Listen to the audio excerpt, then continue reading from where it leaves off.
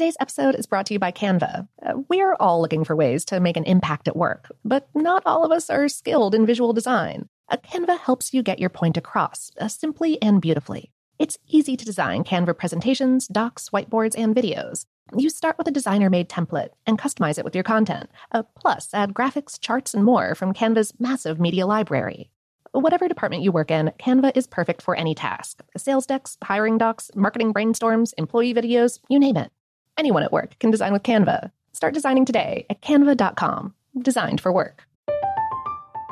I'm Katya Adler, host of The Global Story. Over the last 25 years, I've covered conflicts in the Middle East, political and economic crises in Europe, drug cartels in Mexico. Now I'm covering the stories behind the news all over the world in conversation with those who break it. Join me Monday to Friday to find out what's happening, why, and what it all means. Follow The Global Story from the BBC wherever you listen to podcasts.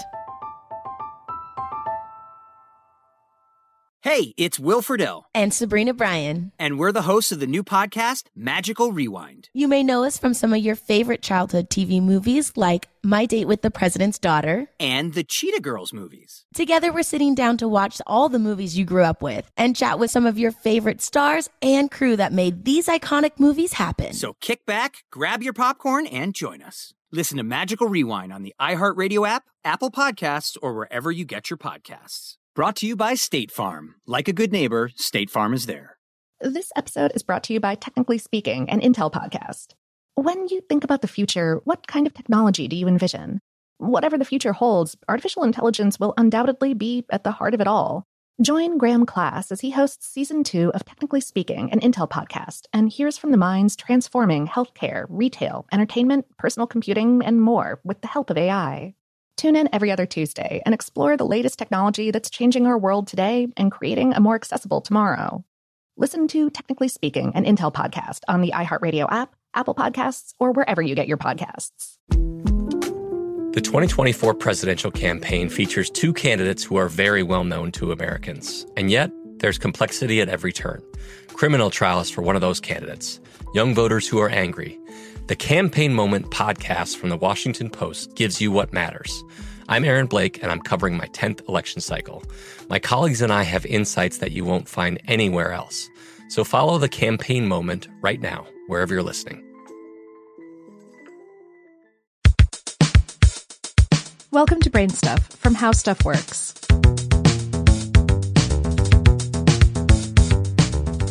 Hi, I'm Christian Sager. This is Brain Stuff, and I've got some bad news for you. Money is imaginary. Now, I don't mean that printed pieces of paper are make-believe. I can feel a dollar's texture, and the ink even smudges on my hands.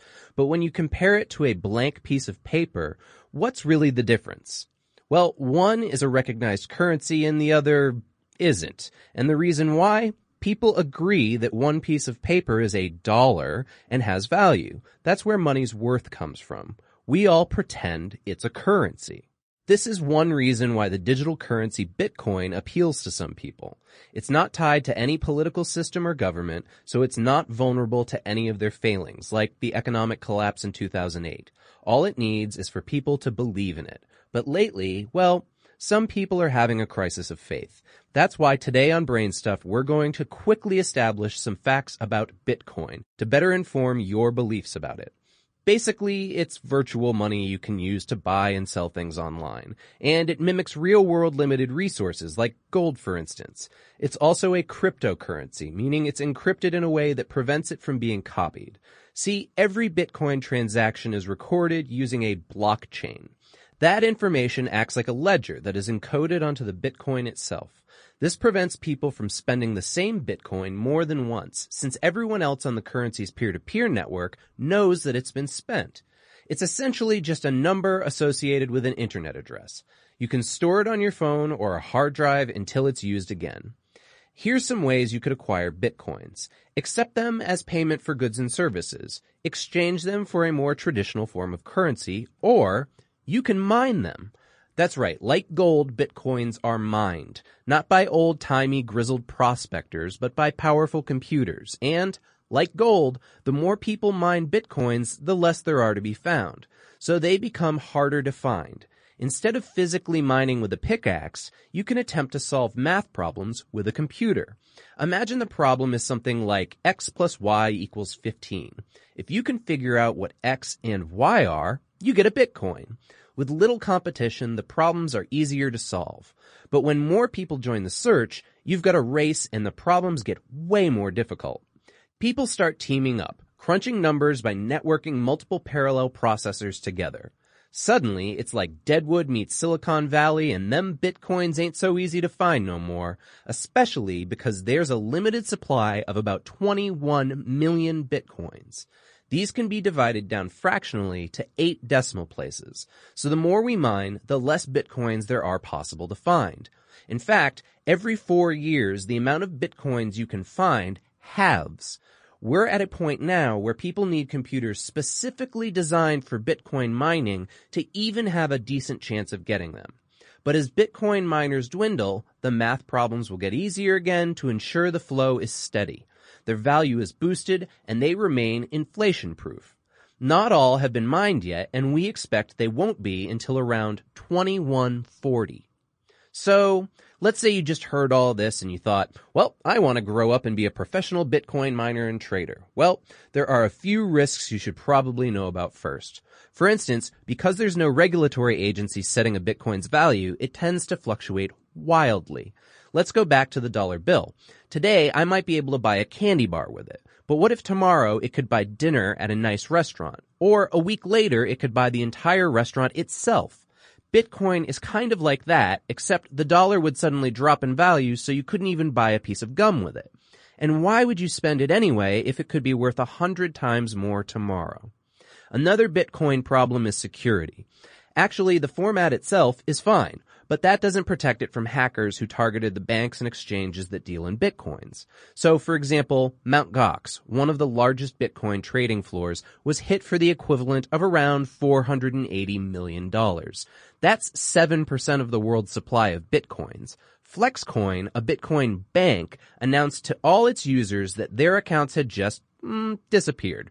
And when the online market Silk Road was shut down in October of 2013, the FBI became one of the largest holders of Bitcoins in the world.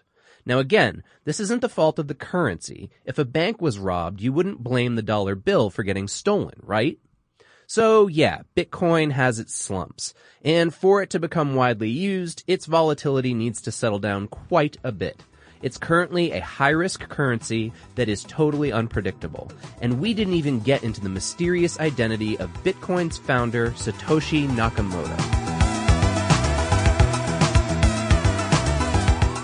Check out the Brainstuff channel on YouTube. And for more on this and thousands of other topics, visit howstuffworks.com.